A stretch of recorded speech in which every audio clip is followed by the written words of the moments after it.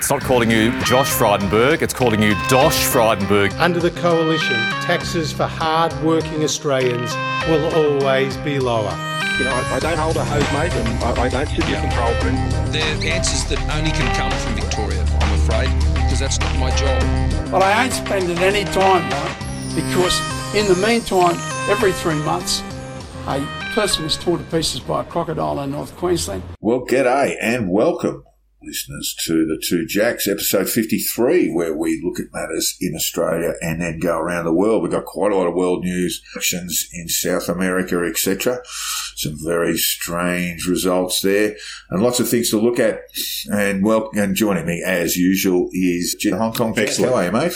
And as an immigration lawyer, you would have been paying plenty of attention. We touched on this in a previous episode. We more than touched on it. We did a fairly detailed analysis of it, or you did, of the High Court ruling that has basically said no indefinite detention in Australia, including those who have sought protection as refugees, Jack. It's caused quite a political frenzy in Canberra, with cries from the opposition to do something, and then Claire O'Neill has done something, and legislation is being introduced. But what you said last week, Jack, was that it was very, very difficult to legislate if they had not yet received the High Court's reasons for their judgment. They've only received the judgment, but not the reasons for it.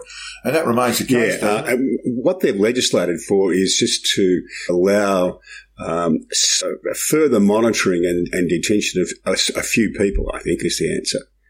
They haven't addressed the wider issues that the case will bring. There's been a lot of talk about this, about whether the government should have known this was happening and foreseen it. And, various litigation lawyers are jumping on the net to say, I'm an experienced litigation lawyer and we always prepare contingency plan for clients. It's got nothing to do with echo chambers and everything to do with being prudent and responsible. The problem with that is that this was a case where it was only in June that a single judge of the High Court sent the thing to the full court for determination. The submissions were made in September and October, and the hearing was on the 7th of November and the 8th of November.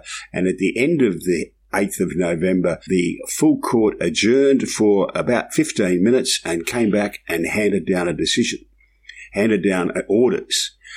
A majority decision, wasn't it? Obviously, majority decision, but there were. Was it one or two High Court judges that pair alternate judgments? We don't know that. We really won't know that until we get the reasons. But they were satisfied that there was at least, in the words of the Chief Justice, there was at least a majority. So they handed down the orders immediately. This is very unusual. You don't normally expect to go to the High Court, have a hearing, and get a result the same day. What's that mean? The castle was all a bit of smoke and mirrors? It was. I mean, it has happened, but it's very rare. So I can see why the government didn't have a fixed view about whether they were going to succeed or not before the hearings took place. Well, there's been a lot of mad panic about this and some fairly hysterical sort of claims. Susan Lee probably led the charge there. There are some fairly potentially dangerous people in that group of 33. Immigration Minister Andrew Giles said there were 3 murderers in the group of 93. There's another one who is facing the potential death penalty if found guilty in a Malaysian court, if he was deported. And that's something we touched on last week. That's not something the Australian government would come at. And then there are people who do just with traffic offences. But there's been a focus on the murderers and rapists, Jack. But the fact of the matter is, murderers and rapists walk among us after they've been convicted and jailed and then released. Yes, that's correct. So a bit of hyperbole there. In the case of the Malaysian chap, he hasn't been arrested or tried in Malaysia, and nor has he done the time. He's not one of the 3 murderers, I presume. if we are going to talk about murderers, they've got to be convicted murderers, don't they? That's right. So he's facing a trial with the likelihood, if found guilty, of facing the death penalty. So the Australian government wouldn't come at that. We mentioned the politics on this last week, and in last week's show, and you said that the government had probably not got its communications right, which is a fair point, I think. But in the end, were they forced into a sort of panicky response from the opposition? Yes. That's my reading of the politics of it. The law of it, time will tell with that. There won't be any lasting solution until the government gets to see the reason. But the politics of it, they were caught very flat-footed. Yes, well, the Minister for Home Affairs, Mr O'Neill, said the Commonwealth had lost a case that was so significant it does need the Commonwealth to rethink the management of immigration detention, and we will work through that once the court releases the reasons for its decision early next year. She goes on to say, we wanted to keep these people in detention because I do not want people like this walking the streets of our country. We've sort of touched on that. The Minister defended the handling of the decision, stating the government had not known back in June, as the opposition has suggested, that an adverse decision was likely, and that seems to be the case from what you've told us, Jack. But at the same time, not getting on the front foot, not getting the comms right, the communications right, settling down the debate about this before the opposition sort of creates a bit of a furor. That seems to be their failing in this case. These are difficult, legally speaking, these are difficult cases because there's a whole range of people involved. Up to 340, I think, might be caught up in a change of law. And no one in government wants to be seen to be allowing people to stay in the country without good reason, Yeah, no one's going to sign up to that. No one with their hands on the levers of power will sign up to that. People in opposition might, but they won't when they get into government. Well, what you suggested last week was that it's very likely that the High Court will not come at indefinite detention at all, no matter how the legislation is worded. And if that remains the case, shouldn't the government be dealing with that, getting into those communications to the community, to the broader Australian community, that there is a problem that needs to be resolved? I think I said last week, more transparency would be good. Explaining the situation better would be good, and they still haven't done that. I mean, what the High Court think is going to say is that where there is no prospect of resettlement somewhere or the person being removed back to their former then where there is no prospect, no future prospect that they can go somewhere else and they can't be kept in detention. So someone in perhaps Syria, for example, someone who come from Syria, for example, and cannot be returned to that country, any country where they are likely to be persecuted, is that the feel of it? So if that basically over a period of time you could say, well, we can't deport that person. So therefore that person must stay in indefinite detention for, well... They tend to talk in terms of no immediate prospect, so that nothing on the horizon suggests that there's going to be able to be a solution found to this. And, it's not, it's the indefiniteness of it. Look, more broadly, we've got to talk a bit more about politics today, but more broadly, I get the feeling that this is where the government's going wrong a bit, and that they're just not getting out on the front foot with their communications at the moment. We've had Airbus elbow and all this sort of tedious stuff, when really we should be looking at, we actually should be applauding a Prime Minister for attending, these high-level multilateral discussions, APEC and meetings with Biden and meetings with President Xi, these sorts of things. And instead we're getting this, you should be at home solving the problems here. And I think that's a failure of communications. However, there are some difficulties. I mean, the Prime Minister and indeed the Foreign Minister, they can't be sort of talking off the cuff about discussions that they have in private with the leaders of some of the biggest countries in the world. Not often I agree with Kevin Rudd, but Rudd made a good point post the APEC meeting that discussions between leaders generally remain confidential and should. And that's because you want to be able to touch on areas that you don't want the public necessarily knowing all about.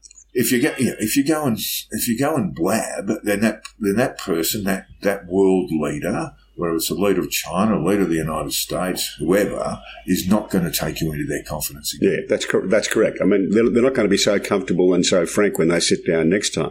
As to managing the communications about it, I noticed, I think it might have been the news.com.au website was getting stuck into Richard Marles for the Deputy Prime Minister, Yes, I saw that. for having diverted the plane on his way to Delhi or to Lucknow maybe, to acting for the cricket. And I thought that was pretty amusing because Sir Robert Menzies, the Prime Minister for a very long time, 15 or 16 years, used to take a 6-week trip on the boat back to London whenever there was an Ashes series on, and make sure he was there for at least the Lord's Test and hopefully the Oval one as well. Yeah. And look, we'll get to the World Cup and Australia's triumph there, but it's something where a senior member of government should have been in it. Yeah, and he and Miles and Penny Wong were going to a bilateral meeting in India, but the government should have been on the front foot and said, well, given that they were going over there, someone senior from the government should have been there, standing beside Prime Minister Modi in the Modi state to hand over the trophy. Yeah, exactly right. And also, I think the government's got a pretty good story to tell in improved relations with China, improved relations in the South Pacific, and I would dare to guess that probably our relations with the United States are on a smoother trajectory than they were too than we saw in the previous government. So I think there's a story to tell there. I mean, I guess the old adage or the old axiom that there's no votes in foreign policy might actually work, but yeah, the government's got a good story to tell, and it's just not telling it. Yeah, I don't always think that good relationships means that the government's going well in foreign policy. What we've got to remember is foreign policy is about our interest. It's not about whether someone else likes us.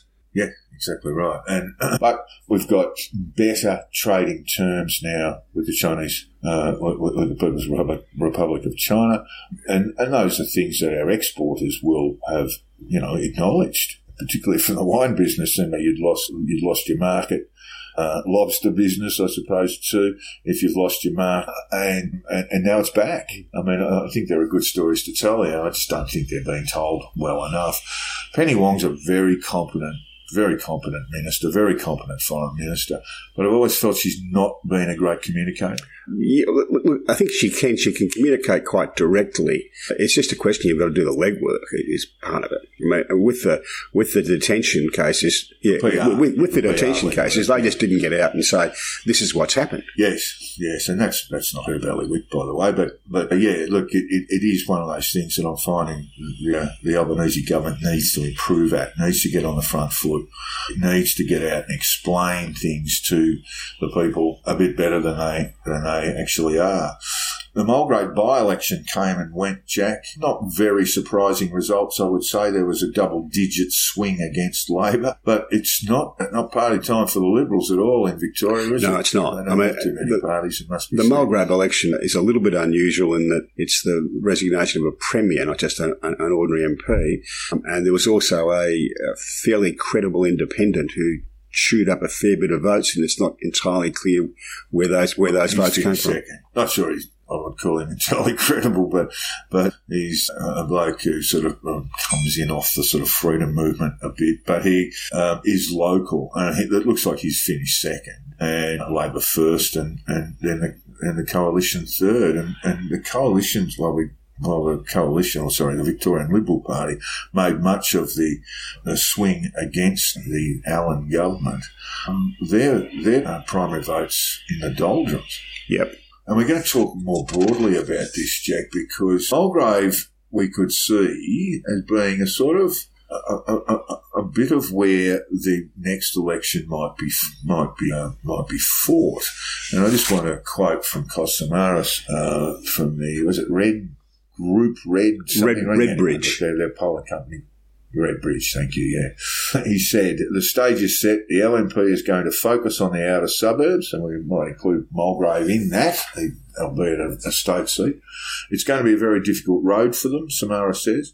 A number of the seats on this list display massive volatility, but not a want to switch to blue. For now, teal seats are off the table. We've been talking about this a fair bit, Jack. If the Liberal Party, well, we think they've already coughed on the teal seats. They're not going to have a real crack back at getting them back. And then they're going to have a crack at outer Western Sydney seats, outer Eastern Melbourne seats. You look at the outer West, for example, they've got no hope there at all. But that's going to be their focus. This is part of this, sort of miscommunication from Peter Dutton last year when he said that the Liberal Party is the party of regional Australia, which it isn't, very clearly. But that was the first sign that I thought that he was going to have a crack at the outer suburbs. And it's going to be hard. They've got no base there. That's part of the problem. Yeah. Firstly, I think they will have a crack at the teal seats. I don't think they'll get them or get many of them back, but they will try to. But they perceive, I would imagine, a weakness for Labor in its heartland, and Labor's vote has been dropping in its heartland. The seats that used to be sort of over the horizon now are within sight. I think they probably won't win too many of them, but they can certainly ramp up their vote in a lot of them. Right.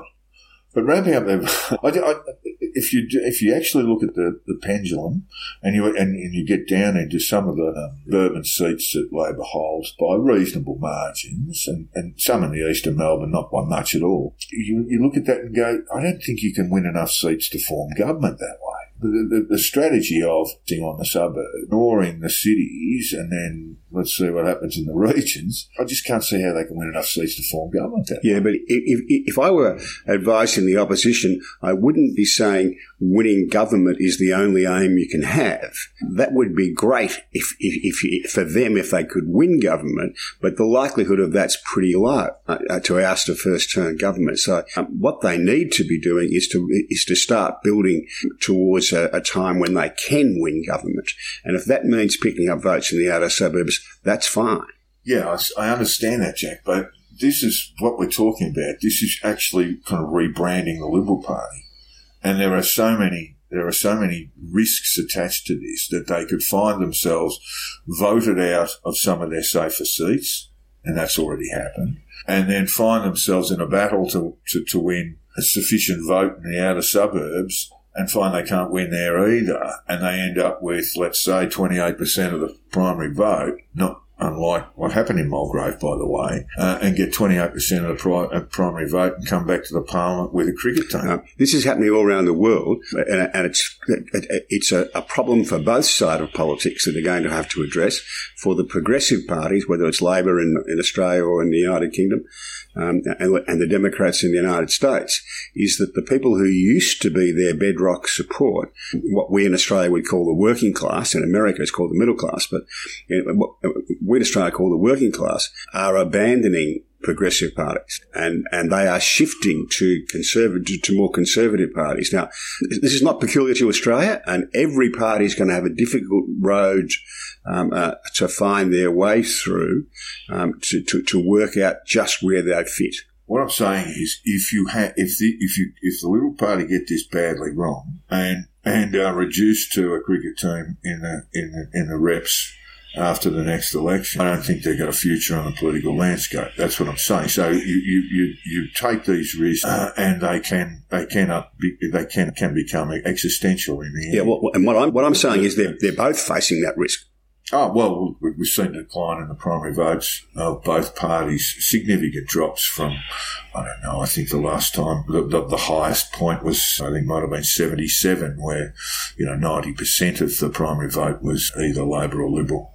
Mainly Liberal in 77, and now to the point where they're barely getting 70% of the primary vote, and they got just on 70 last time. I think that the real problem is not so much that for them, Jack, is that while Labor have the Greens almost as a buffer to its left, and that was considered to be an existential threat for the Labor Party going back a few years now. They have that buffer there. The preferences are all going to flow from Greens to Labor, but when you get out to the right and the Libs are losing their primary vote to, a raft of small and single-issue parties to its right, those preferences aren't coming back. That's the big problem for them. And so they can't really win an election unless they get a primary vote around about 40%. According to Kos Samaras, where Labor's losing its vote, it's going to those same smaller parties. But it's not preferencing back. That's the thing. But that's happening to Labor as well. I see what you mean, yes. No, where let's say, it goes to the Greens, for example, it's preferencing straight back. Yeah, but what Samaras is saying is in a seat like Broadmeadows, certainly working class, Labor's losing its primary vote, and it's not losing it to the Greens, it's losing it to these smaller parties on the right, as you put it. Yeah, but they're not preferring those parties, but those voters, not those parties, those voters are not preferencing the Liberal. They're not preferencing Labor. So even if you look at One Nation, for example, as a, far-right party, let's be honest, and one of the great misconceptions about electoral behaviour is that these are sort of unwanted Liberal people who don't vote Liberal anymore, a National Party, LNP, whatever. But you find that One Nation preferences tend to go about 60-40. So 40% of those preferences go to Labor. And that's what I'm saying. This is the biggest problem they've got. If they put all their eggs in the Liberal Party, put all their eggs in this particular basket and don't get those preference flows that they need, then they end up losing seats all over the place because they've got, 35% of the vote, let's be kind to them, 35% of the vote that ends up preferencing up to about 42. Well, as I say, I think this is happening on both sides of politics, and it's a worldwide situation. There's much more volatility than we've seen for a very, very long time. Yeah, I'm not so sure about that either. I think there's a constant focus by people like Samaras. And yes, there are changes in demographics and voting behaviour, but they've been fairly consistent now for the last 20 or 30 years. What I would say is to either major party, if you get these things wrong, tactically you get these things wrong, that can be the end of you. No political party in this country is guaranteed a living. And if you get things wrong, you just disappear. All right, David Pembo. I'm going to say Pembo wrote a really good piece about this, and one of our listeners alerted to me. He said, could seats such as Spence, which is held by Labor with a margin of 13%, present an unheralded path to government for the coalition. The margins are so vast it might sound fanciful, says Pembo, but with almost 3/4 of the electorate feeling both irritated and ignored as the voice debate rolled on, perhaps there's an enduring sense of abandonment for the Liberals to think about and for Labor to worry about. I don't know whether you read the whole. Piece, but the usual Pembo thing. It was very, very good. Spence is the seat where Labor launched the Voice campaign. It's near the car factories out in Elizabeth, the north of Adelaide. And despite having the launch there, 70% of voters in Spence, Spence was the highest no vote in the country. Yeah, no, I read the piece. I just think if you get these things wrong, if the Liberal Party go to a place where they don't have a base and try and sop up voters and try and get preferences from Bs and Fonds and single issue parties around the place and don't get them, then they're in big trouble. And that's what happened in 2022. And if we're looking at trends, then they've got a bit of a problem. Yeah. I think Pembo's conclusion is wrong for this reason. I think that people are quite capable of distinguishing between how they vote on a referendum and how they vote in an election. Yeah. But he's right. There is a high degree of disgruntledness with the state of Australia, whether I think there was a poll out there in Spence that said it was Australia going in the wrong direction, and it's the same 70% say no, it's going in the wrong direction. So there's a degree of people who are disgruntled. It's very high. That always gives an opposition party some prospect of picking up votes. I don't think they're going to pick up a seat like Spence, but this is all to play for. Well, we will see swings. We did see it in the last federal election, and we did see it in the Victorian, that same phenomenon in the Victorian state election, and we saw a lot of Labor heartland seats with big swings against Labor, but in those battleground marginal seats, they managed to pick them up. So that's the problem for the Liberal Party, as I see it, that they've got things horribly wrong in Victoria, of course, and have for probably the best part of 15 years. But what happens is if you try and pick these things up, you'll lose the progressive seats that you do have, and then you'll have to battle out for an increasingly small group of marginals, and with your primary vote going nowhere, and that's because people aren't preferencing the Liberals. That's the biggest problem they've got. But we'll see. We have various elections. I think Queensland's our next our next major election going forward. I think we've got the NT in Queensland coming next year, Jack. And we'll see about these things. Your former editor, Chris Mitchell, in the paper, I think might have been last week, drew my attention to something I'd forgotten. But a lot of this stuff about the demise of the Liberal Party was said in 2007, after Labor swept to victory.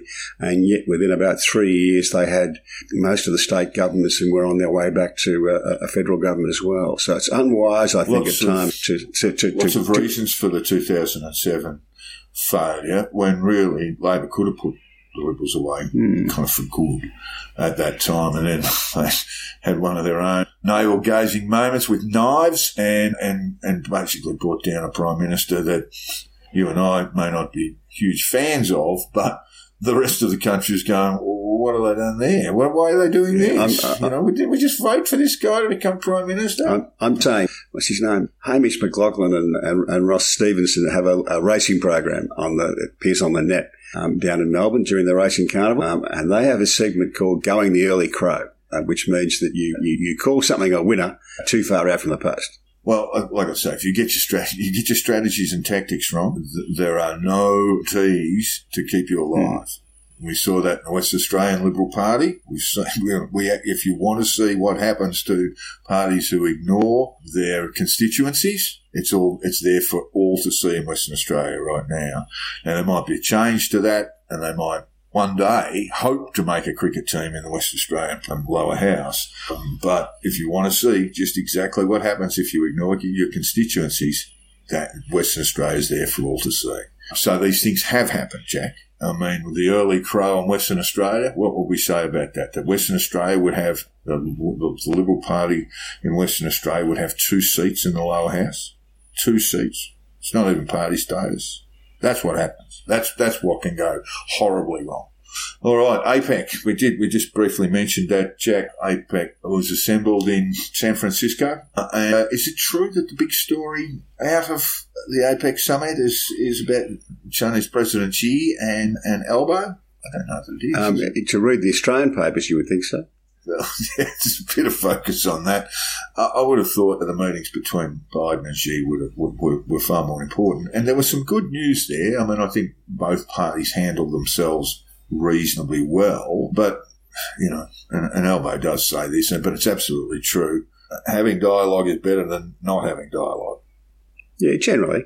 Well, I thought it was a reasonable performance from Biden. I mean, he was asked, and there was some footage, I don't know if you saw it, of his Secretary of State looking a little bit horrified with what Biden said. Biden was asked, do you still think President Xi is a dictator? And he said, well, yes, he is. And Blinken had to put the hands in the face there, but, call a spade a spade. Yeah, a mate asked me about that, and I said, well, look, when I was a young litigation lawyer, we were taught when you're doing jury trials to keep a very blank face when things were going against you. When your witnesses were saying things you weren't expecting. You had to look like, well, we were expecting this. This is fine, And Blinken needed to have learnt that lesson.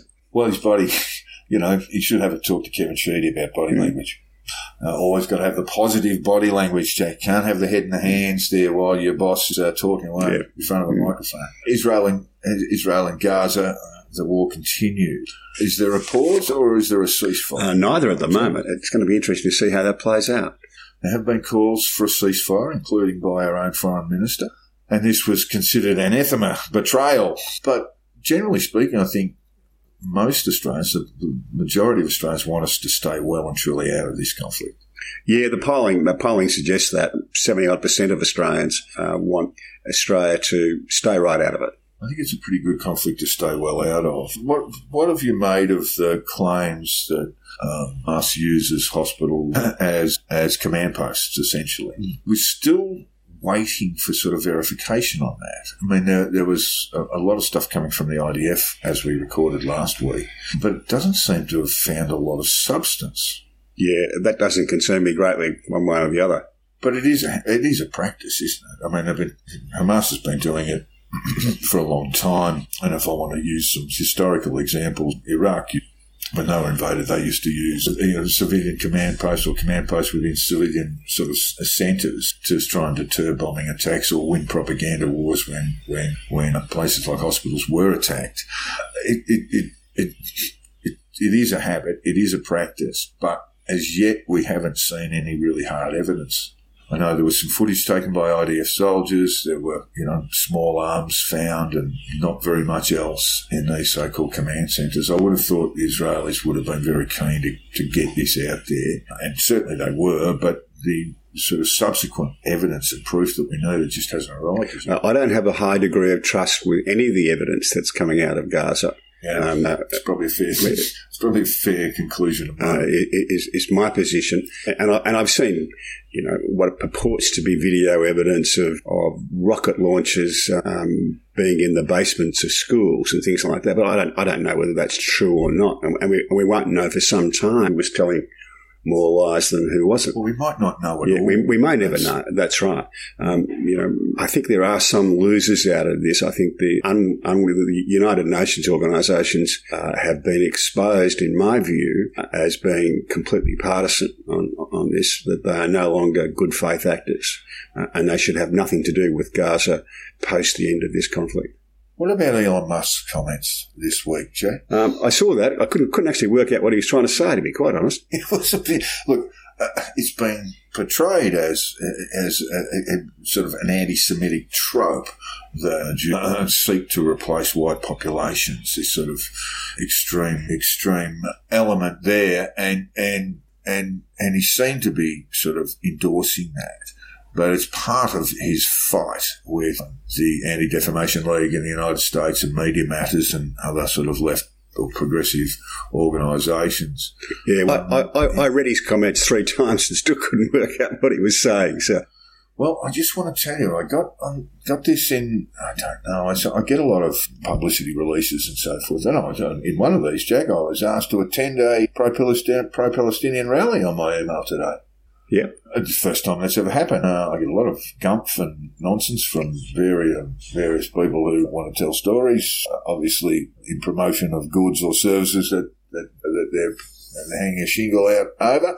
But this was a new one. Where did that come from, I wonder? Who knows? But yes, I'm not going to pay a lot of lip service to unsolicited emails, but it doesn't make me feel that I need to get out in the streets. It's a long walk anyway, and not something I'd be all that keen on. But yeah, what do we make of the protests around the world, Jack? I think that the first thing I'd say about them is that they are nothing like a majority of public opinion. They are a very, very noisy minority. But in Australia, for the most part, they're generally well behaved, and we haven't heard the sort of hate speech that we saw in the very early days after the Hamas attack. And generally speaking, there's been this, I mean, I think it's ill-considered, but this focus on finding or agitating for a Palestinian homeland beyond Gaza. No, they're not. They're walking along chanting, "From the river to the sea, Palestine will be free." That's not advocating for a Palestinian homeland. That's advocating for the eradication of Israel. I understand that, and I've written about it, but that's not all that they're saying. That for the most part, I would say there hasn't been that degree of hate speech from what I've seen, that there has been a sort of agitation around the Palestinian cause, which is not in itself, I think there are all sorts of issues with that, but it's not been hate-filled for the most part. Yeah, well, I think if you find yourself marching down Swanston Street or Pitt Street chanting, "From the river to the sea, Palestine will be free," have a good look at yourself. Oh, absolutely. And just to explain, there is only one Jewish state in the world. There are lots of Christian states and secular states and Islamic states But there's only one Jewish state, and we know where it is. It's between the Mediterranean Sea and the River Jordan. And if that was wiped out, then essentially that would, I don't know whether genocide is the right term, but that would be the eradication of a Jewish state, the only Jewish state in the world. And that's why that particular chant is offensive. I find it offensive. But overall, I was watching very closely some of the behaviour of the Melbourne rally, and it wasn't what I would call an inflammatory rally at all. No, I think people should be perfectly free to do that, and they should be perfectly free to chant that. But they ought to be, that means you can be called out on it too as well, I mean, if you don't understand what that means, then your ignorance is astounding. And if you do understand it, then, I think you're very misguided.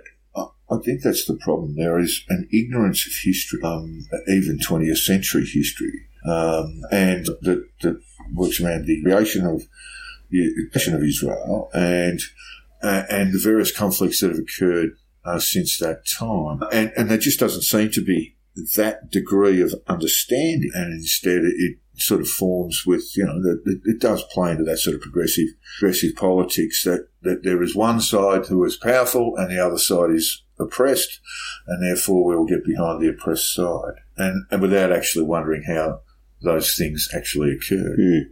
Meanwhile, in the real world, apart from where people are marching up and down in the Western world protesting, the Arab states around Israel are rallying to the Palestinian cause. In fact, not even Iran is rallying to the Palestinian cause, to the Hamas cause.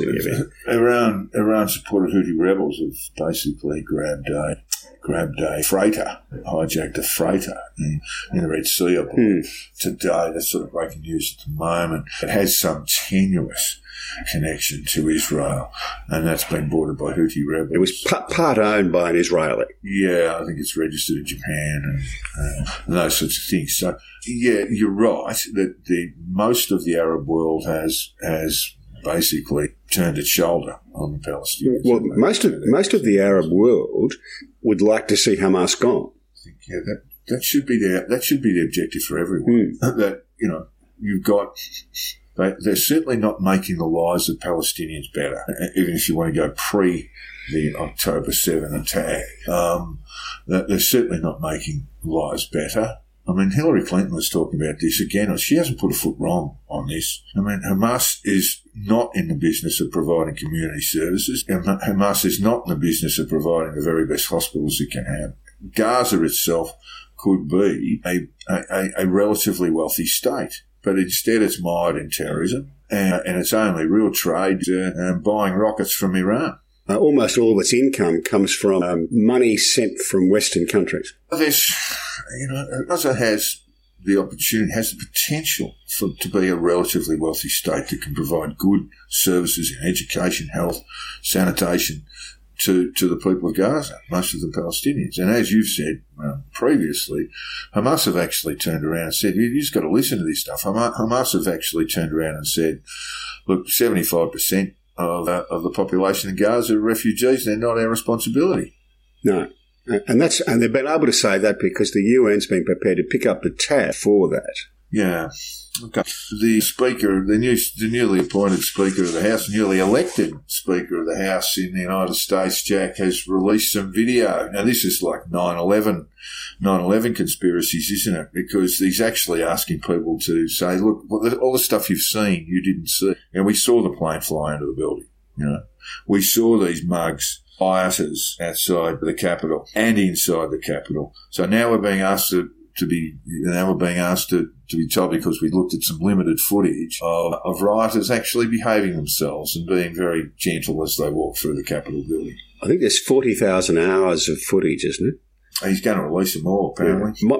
My comment about that is, putting my lawyer's hat on for a second, this should have been made available to the lawyers of the people who were charged. Well, I've got some news for you there. A number of people of those charged, in fact, the numbers vary. You've got at least 700 plus convicted, and 300 plus jailed, including members of militia groups like Proud Boys and the Oath Keepers, who have been jailed for very, very long periods of time, up to 20-odd years and more.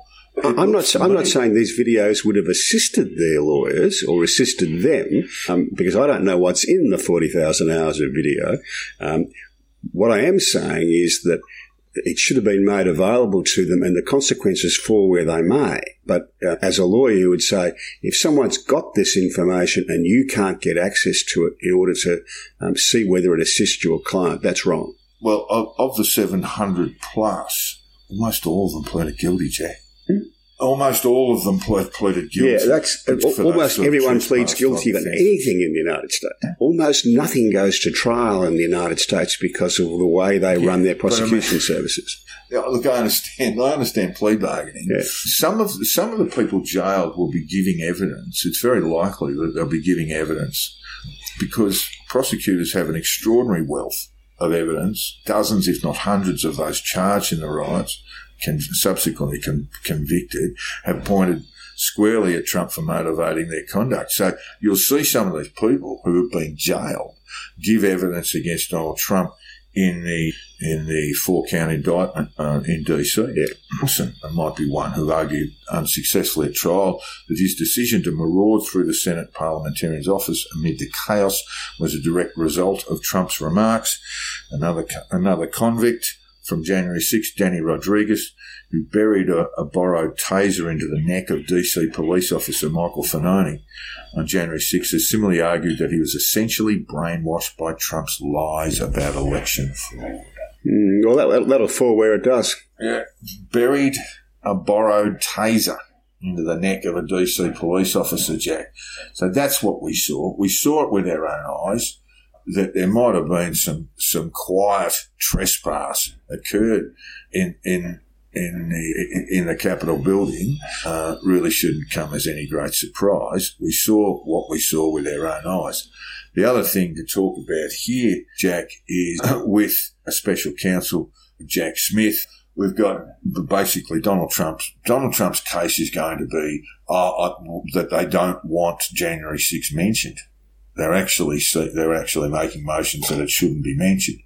And I just think there's a fair amount of rewriting of history going on here and not very credible at that. Yeah, that'll fall where it does. Yeah. Yeah, well, you're entitled to come up with an opinion. I mean, this is. I think what some of these characters, also that Jack Smith, there is talk that Jack Smith will seek to prosecute various congressmen and women who were engaging with some of the Jan 6 rioters, Jack, allegedly, and telling them where everything was, telling them where to go to. So that we might, in fact, be looking at a number of people, hello, Marjorie Taylor Greene, and there'll be a few others who've got some problems there with texts that they were sending to people outside the Capitol building wanting to come in and telling them where everything and everyone was. So that'll be very interesting too. And we've got the former, not the former speaker, the one, Jim Jordan, who thought he might be speaker. He's got a bit to worry about there too. He could be looking at an indictment himself. All right, moving on. Pro-Palestinians have targeted the DNC, Jack, the California Democrat Convention in Sacramento. Yeah. And basically shut the whole thing down. And they did the same thing at the Democratic National Committee building in Washington. And indeed, at the time, there were the big three Democrat leaders were all inside and had to be escorted out, amongst a large number of other Democrat lawmakers had to be sort of rescued by the police. And yes, okay. All right. A fair bit of comment there from various people, but yeah, this is what happens when crowds get very, very open. But moving on now to, and I continue to say that this is way too early for this kind of polling, President Biden's polling is down to his lowest level, around about 40%. I must simply remind you, Jack, that if we looked at polling from 2019, we'd see Trump's figures as low as 40. In fact, they never got much above 40, 42 throughout his entire presidency. So I'm not quite sure what this is supposed to achieve, but anyway. Yeah, it's his disapproval rating that's the problem, I think. all voters, strong majorities of all voters disapprove his handling of foreign policy in the Israel-Hamas war. Where's he gone wrong there? I don't know whether he's gone right or wrong. What the polling shows is that particularly young people don't like what he's done. He just turned 81, President Joe Biden, and it really is a bit of a stretch to see how he could be president 4 years from now as an 85-year-old man, and just we have to wonder what his faculties would be like at that stage. Yeah, I think it's David Axelrod, who the president described as a prick last week because he made a couple of comments. David Axelrod was the former chief of staff, I think, for President Obama. Said his assessment is that he's a less than 50% chance of success. Yeah, I mean, look, these are fair poor polling figures. Just given his age, don't know how he can improve on those things. Polling can be up and down. By the time Obama was finished, he was in just nudging 50. Trump was about 42. And so what I'm talking about, 42% approval rating. And Biden is just a little bit under that at this stage. I don't know that he's done much wrong. He's had a fairly good legislative agenda that he's been able to swing through the Congress, certainly far more than Trump ever was. And we haven't had any disgraces thus far from the Congress itself. It's in a sort of state of ineptitude and dysfunction. But we haven't had government shutdowns. We haven't had those sorts of issues yet. My concern is, how is this man going to be able to be the president of the United States in 4 years from now? I just can't see how that can go. The Democrats are going back to Chicago, I think, for the first time since 1968 for their convention in August next year. That's right. There'll be no. Could be a few surprises, Jack. There'll be no Abby Hoffman on the streets, and there is no longer a Mayor Richard Daley. Now you're going back. Yeah, there is no longer a Mayor Richard Daley. Richard II has been and gone since then. But I sort of think there will be a brokered convention, and a deal will be done to find a new candidate in August next year. What's happened to Ron DeSantis? Let me talk about premature polling. And it looked like DeSantis was going to knock over Trump. It did, didn't it? And become, yeah, this is why polling this far off is often a bit of junk. But it did look like he was going to clamber over the top of Donald Trump and become the Republican presidential candidate as of next year. And he's just frozen, hasn't he? I love the description of him as being genetically disinclined to smile. He really can't smile, and if you've ever seen him try to smile, it just doesn't work at all. It's a grimace, not a smile. This might be a small thing, but he needs some better advisors as to what he should wear. He's very fond of putting on the working class guy look. You know, he has these kind of like a work shirt with DeSantis on the pocket, you know. And if you look at the successful candidates for president who actually campaigned, Joe didn't have to campaign, but Obama and Trump, both nice suit, white shirt, tie. In moments of great relaxation, Obama would take the tie off, but he still always had the suit and the white shirt. And that's what people want to vote for. People don't want to vote for somebody who looks like he's come to read your gas meter. I think you're being mean. I think you're being a little bit mean. I think it's because the man is catastrophically incapable physically of smiling. And if you can't smile, then you've got a problem. Nikki Haley's actually starting to out-poll him when we talk about sort of useless polling, but Nikki Haley he's a former South Carolina governor. Yeah, not only is she outpolling DeSantis, but her figures against Biden are better than Trump's. Looking okay. Just a reminder, when we talked about it too earlier, Donald Trump, who won the 2016 election in December of 2015, was polling at 1%.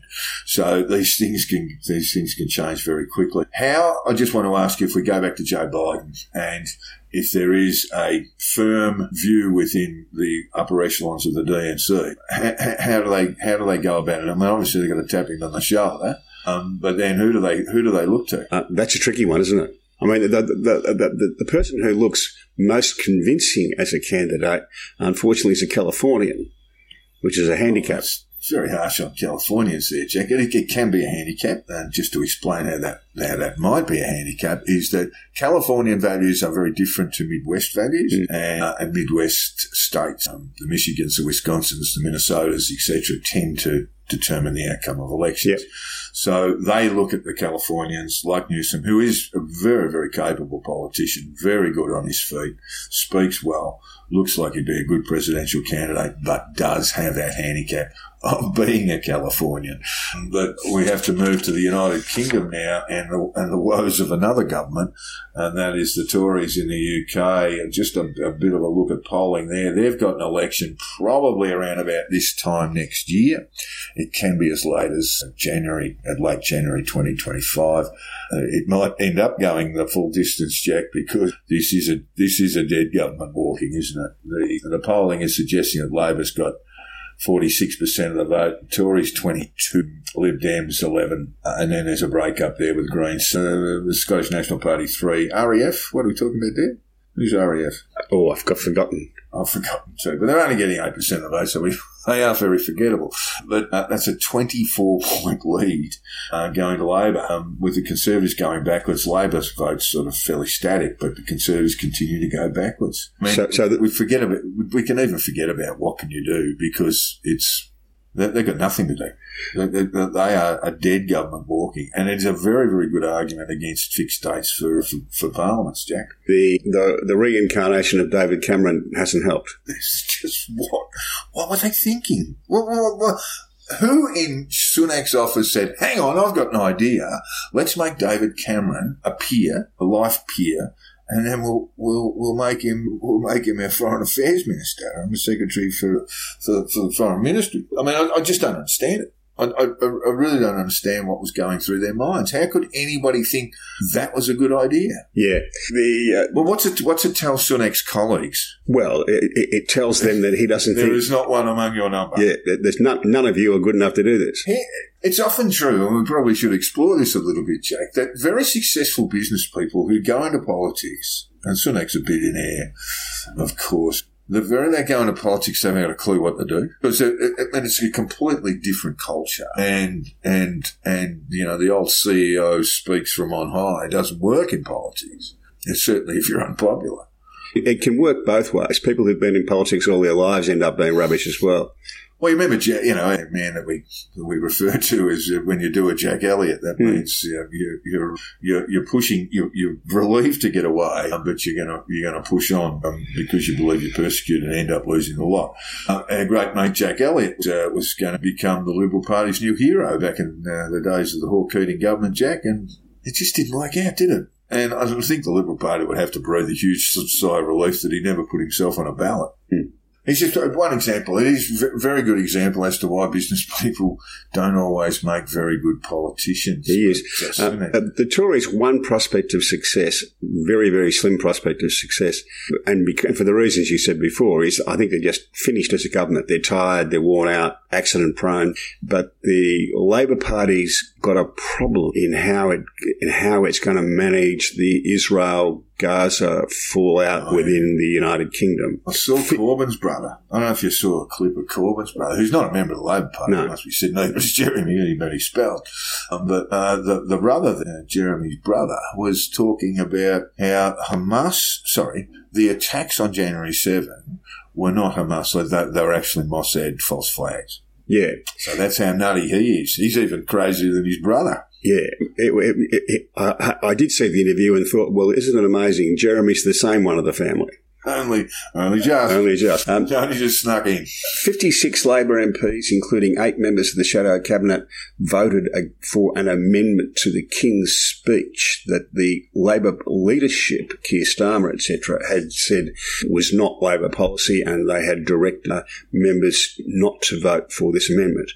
That meant that those 8 members of the Cabinet had to resign from the Cabinet, and that's Labor's problem as time goes on. A significant chunk of the Labor Party is in not just the pro-Palestinian, but sort of pretty much the pro-Hamas camp.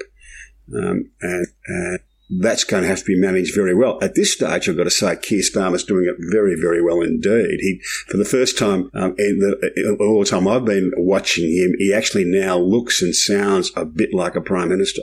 Right. Well, yeah. I mean, look, that if the Tories have one chance, it would be that Labor implodes over Hamas or Gaza.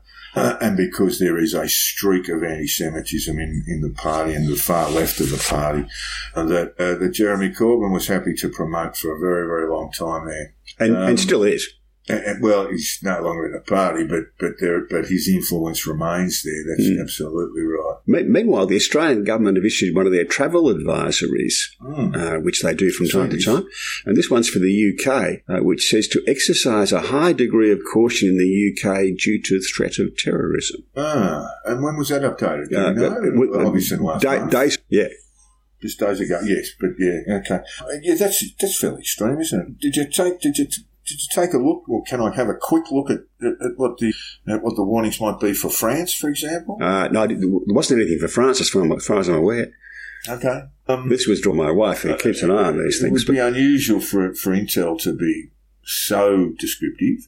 But look, I guess we need to have a little bit of a chat about. There is now probably a heightened risk of Islam, and we just talked about Houthi rebels hijacking a ship in the Middle East. And we would have to say that there is a greater likelihood of Islamic extremist terrorist events, and now probably for the first time in probably 5 or 6 years since the defeat of Islamic State. Anyway, I think a point needs to be made here. It's not people keep talking about a big Palestinian vote or a big Palestinian or big Arab support for Palestinians. That doesn't really exist in the West.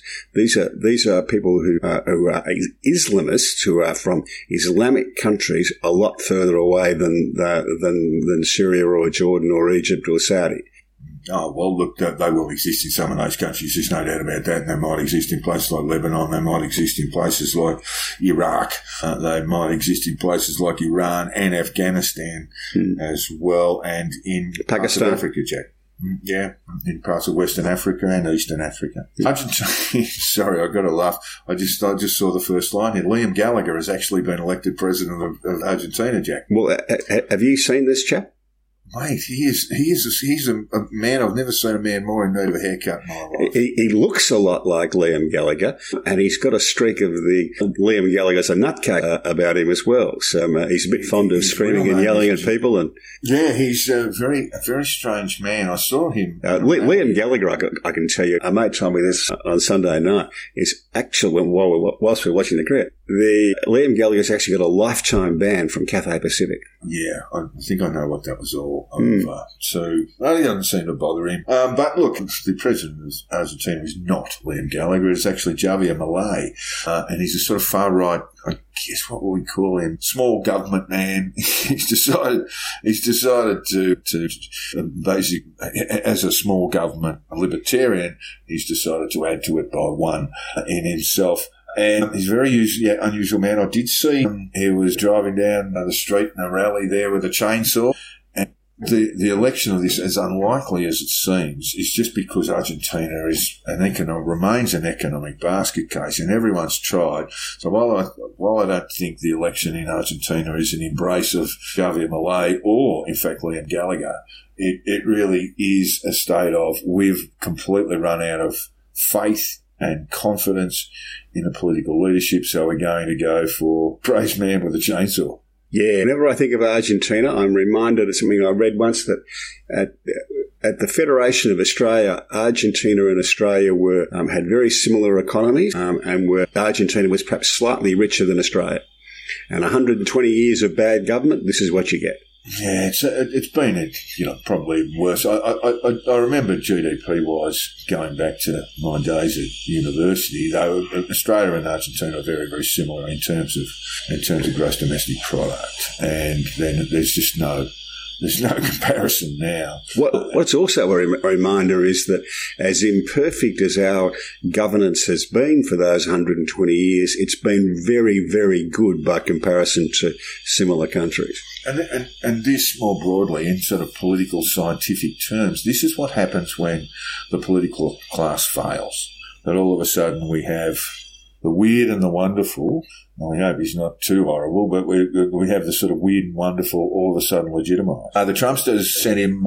I think it was a tweet. I think he's on the tweets. On the tweets again, or it might have been from his. I don't know whether he's back on Twitter, is he, or on X, whatever it's called. A pat on the back. The whole world was watching. I am very proud of you. Wouldn't you feel good? So the Trumpster said that about you. You will turn your country around and truly make Argentina great again. Wow, how did he manage to work that line in there? And of course, the former president of Brazil's given him a big rap as well. So, what the current one, Lula da Silva, who Liam Gallagher, Malay, refers to as a communist. That'd be actually a rap. I think Da Silva would like that. And he refers to Da Silva as a corrupt communist. Da Silva responded by saying, democracy is the voice of the people and must always be respected. I wish the next government good luck. No one by name, didn't mention anyone by name. Argentina is a great country and deserves our complete respect. So that's from the Brazilian president at the moment. And this is a bit of a phenomenon. Jack, where politics is deemed to have failed voters. They look for, and you need look no further than 2016 in the US. They look for someone who has no political background. Indeed. And it doesn't generally work pretty well. We were just talking about how businessmen can be very, very poor at politics, but it doesn't always work that well. But you have to understand that when people are in desperate states economically, they haven't got inflation absolutely out of control in Argentina, and it's been a monster there. Hyperinflation has been a monster that's appeared in Argentina many, many times over the last 30, 40 years. And it's still there. They haven't been able to slay that beast. And that means that people generally just, that they have less money than they should have. And so that makes them angry. And then they turn to people like Malay, who's a climate-denying populist. You would have voted for him, Jack, wouldn't you? He got a bit rapt when you saw the chainsaw there. But yes, he's a climate-denying populist. That's good. Who's also known by the nickname El Loco, Jack. Has been known by the nickname since he was in his 20s, I think, because he does have a touch of the Liam Gallagher's about his behaviour. well, gee whiz. Have things ever got so bad where you turn around and say, look, the only hope for us is Liam Gallagher to run our country? I don't think so. But anyway, we'll keep an eye on Argentina. I wonder if the inflation rate, and I'll get the inflation rate before we wrap up, and we'll see where it is in 6 months' time. Meanwhile, in Spain, Jack, about 170,000 people marched through Madrid on Saturday in the largest protest yet against an amnesty law, which Spain's socialists agreed over Catalonia's 2017 separatism bid in order to form a government.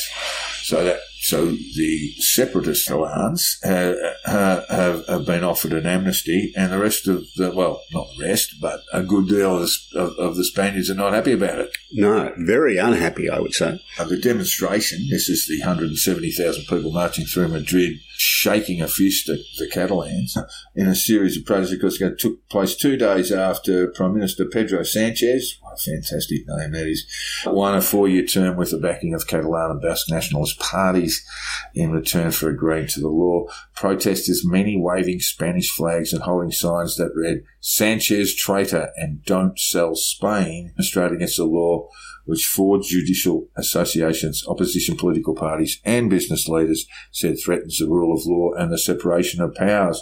So we had people convicted, just to be clear, we had people convicted of, shall we say, disruptive behaviour, calling for the separation from Spain of the Catalan, and that includes Barcelona, doesn't it, Jack? Yeah. And when they were out in the streets themselves, there was a fair bit of setting fire to things and what have you, and a bit of argy-bargy with the Spanish army. and police, and they've all been, they've all had those sort of convictions quashed and amnesties provided. Yes, this is sort of one to keep an eye on. It's a good bit to play out here, I would think. Yes, it is. And Spain's got a number of issues around separatism, including the Basque area of Spain, northern Spain, and also, of course, the Catalans to the east. Now, Jack, well, it wouldn't have been so late for you. You're about 3 hours behind us here. I have to say I watched it all, the World Cup final, and the magnificent ground there, the Modi Stadium. 130,000 predicted, and ended up only being about 95, but still a huge crowd, just drawn to an ominous silence as the Australians basically just played all over India. It was probably the best feat of captaincy I've seen from an Australian captain, in a one-off instance. By G, captain the side well. 22 I was just thinking, changes. I was watching it and thinking, well, what do you do when you're facing the easily the best team in the tournament? You win the toss, you have a bowl, you watch them get off to a great start. After 10 overs, was it eight and over after 10 overs? Yeah, near enough. That was 70 odd, yeah. Yeah, and then there are just 4 or 5 boundaries in the next 40 overs. Well, who bowled his 10 overs didn't concede one. That's Pat Cummins. There were 22 bowling changes over the 50 overs. In overs 12, 14, 16, 18 and 20, there were bowling changes. So you basically had one bloke just bowling over. Yeah. And that's really, really hard to do. And then when we look at Rohit Sharma's captaincy, and I'm a huge fan of Rohit Sharma, his captaincy was dull by comparison. The fielding was the other thing, and good fielding, as they say, is contagious. But the Australia's fielding was, I think, in the 35th over, they conceded 2 overthrows in successive balls. And other than that, it was almost perfect. Well, I watched the first bit of it at my local pub. And there was a couple of blokes there. And David Warner, what looked like a certain 4, he managed to run it down. And he's, in his mid-30s, David Warner. 37, mate. Yeah, 37. And, that's in cricket terms, that's a septuagenarian. So, and Pat, the manager, was over talking to a table full of blokes who said, well, you know why the Australians are so fit and they're so lithe and lean and agile? It's because they've been in India for a month eating the Indian food, and they've all lost weight. And I said, that's a pretty terrible thing to say. Pat said, they're all from Mumbai. They're allowed to say that. Well, this is basically, it was always said we can't win there. Now, it's one of those, we've only won, I think, one test series in India over the last 20 years, but India is not daunting anymore for the Australian cricket team. Yeah, personally, I think that the Indians will look at this as one they let slip, and I think that's right. Oh, they definitely did. They were our captains, so that's the first thing. They were our captain, they were our bowl, and when it came to the batting, well, Travis Head just did it magnificently and had Marnus Labuschagne down the other end who was just that sort of safe pair of hands or a safe straight bat. Just working the ball around.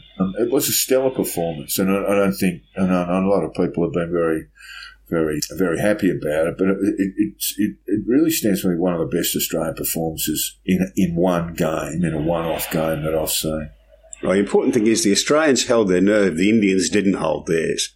That's why I think they let it slip. If you saw the look around the crowd and the players and the dressing room after Kohli was chopped on for 50-odd, they never looked like winning after that because they'd all dropped their heads. They didn't hold their nerve at all. Yes, look, the skipper came out and blasted the ball around a bit, and that's basically been his role. When we look down across the batting, when I saw Surya Kumar bat, who is a magnificent player, huge shots, 360, can hit the ball over the keeper's head, he can hit, and all parts around the ground therein. He's just a magnificent player.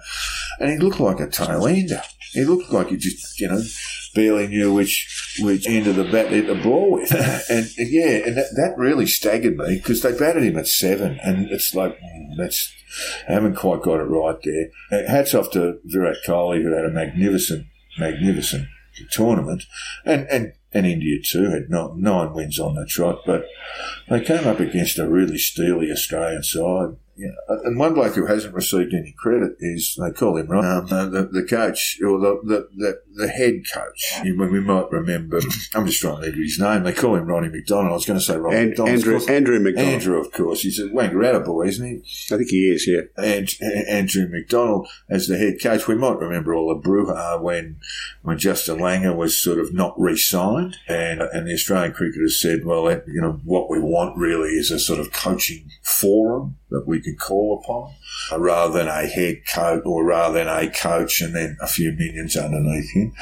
And that's kind of worked, It was the biggest. And I think Andrew McDonald deserves a huge amount of credit. It was the biggest thing since Gov Whitlam was dismissed, Justin Langer going. It really was. And of course, people were calling Pat Cummins Captain Woke and all this sort of stuff. And I actually saw a few comments in the Australian underneath the report of the Australian triumph, and they're continuing to go, well, he's still a terrible captain. And you go, did you watch the game? Do you understand how this works? It was seriously the best feat of captaincy I've seen in one game from any Australian Test cricketer, full stop, any Australian captain, full stop. It was awesome how he did it. When the toss and bowlers just and then worked the bowling through. So batsmen never really got settled, kept taking wickets, brilliant fielding, all sort of contagion around good leadership. And then Travis Head came and, well, he just goes straight in. Travis Head goes straight into being the Hall of Fame just on that, doesn't he?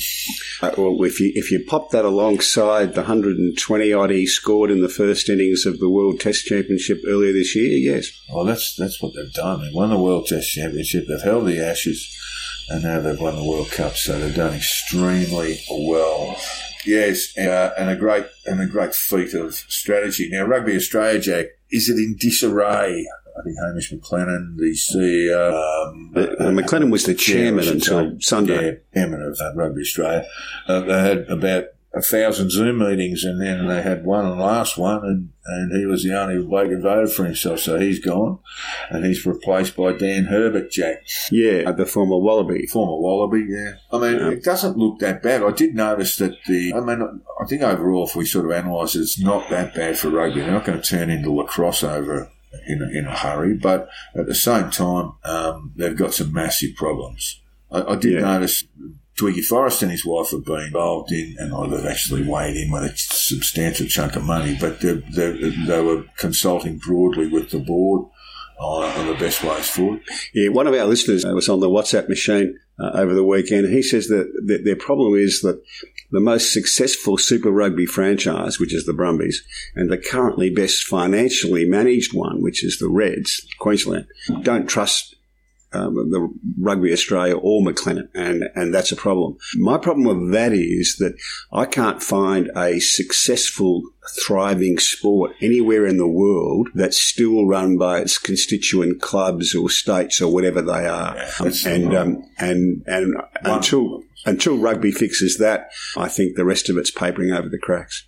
Yeah, and what that does, it'll just breed sort of internal feuds. You'll never have a vision for the game if it conflicts with where the clubs are and their narrow objectives and ambitions. And that's why, it'd be like running the AFL, essentially just beholden to all the club, and it just wouldn't work. You can't it would be entertaining. Imagine the stoush between West Coast and Collingwood, say, the big powerhouse clubs. Yeah, it doesn't advance your sport. It doesn't advance your code. No, it doesn't. That's the problem, yeah. All right, take us out with something, Jack. Just one small thing that caught my eye on Twitter this week. We have reached a point where the far left hates J.K. Rowling but loves Osama bin Laden. Yeah, that was odd, wasn't it? I did write about that on Friday. It was just an astonishing thing. And again, we talk about this. Part of the problem I'm going to tell you, Jack, is there is no sense of history. But if you can't even go back to 2007, you can't even go back to 2001, you've got a problem. I mean, people embracing bin Laden's letter to America was just the most extraordinary thing I've ever heard of. And there were youngsters walking, doing their little TikTok's just going, well, I've never seen that letter before. And by gee, now that I've read it, it makes a fair bit of sense. Mate, this guy killed 3,000 of your own people. Yeah, we don't have TikTok here. It's not allowed in the special area of Hong Kong. Thing, Jack. I didn't know that. I didn't know you can't have TikTok in Hong Kong. No, TikTok doesn't work in Hong Kong. Well, it doesn't work in the Australian government, of course, either. You can't load, if you get a government phone, you can't load the TikTok. People will tell you that we're living under tyranny here in Hong Kong, and I heard this from a friend who'd just been back in Australia for some business meetings last week, and he was assured this was the case. And he says, "Well, I live there. This is not actually true." He says, they thought we didn't have Facebook or Google or anything like that. Of course, we've got them all except for TikTok, and that's no bad thing. I think just to rub a little bit of salt into that, Jack, there was been a Hong Kong, I don't know, a citizen, but a sort of Hong Kong, not an expat. He's just been arrested in Australia with a Sydney man with enormous amount of methamphetamine. And so he's looking so stop exporting your criminals to this country, please. We've got some very fine criminals and we don't want to see them unseated. All right. That takes us out. We're just on finishing time anyway, so we've done very, very well to get through all of that today. Well done, Jack. Thank you for your contributions today. And we just want to remind our listeners, I've got a very, very kind note. I'll read this out to you, Jack. If Twitter's working, and it wasn't before, yes, it's continuing to do it. So I can't read out a comment from one of our readers who said, he finds it challenging because he doesn't agree with either of us. But we'll get that comment out. But we do want to just say, look, drop us a line if you've got comments, criticisms, death threats, anything you like. It's a shame that we're not all in the same jurisdiction, because he sounds like the sort of bloke we'd like to have a beer with. That's right. No, he's a good fellow. He follows our podcast and the conditional release program and other things. So I'll give you his name later. But right now, when I click on notifications or messages in Twitter, it just backs out a new page. So if things are not working all that well, Elon, at the moment. But yeah, look, just drop us a line, as and much maligned X, formerly known as Twitter. You can drop me a line on @JackTheInsider. DMs are always open, and you get hold of Hong Kong Jack on his Substack. Give it to me, Jack. Yeah, hongkongjack.substack.com. All right, we're using a new interface today, so we're a little bit nervous. We'll see how these files all work and if they're going to be a beautiful thing, and out to you for your listening pleasure over the next couple of days. Thanks, listeners, once again, and we'll speak to you next week. See ya. I don't know how to stop it. There we go.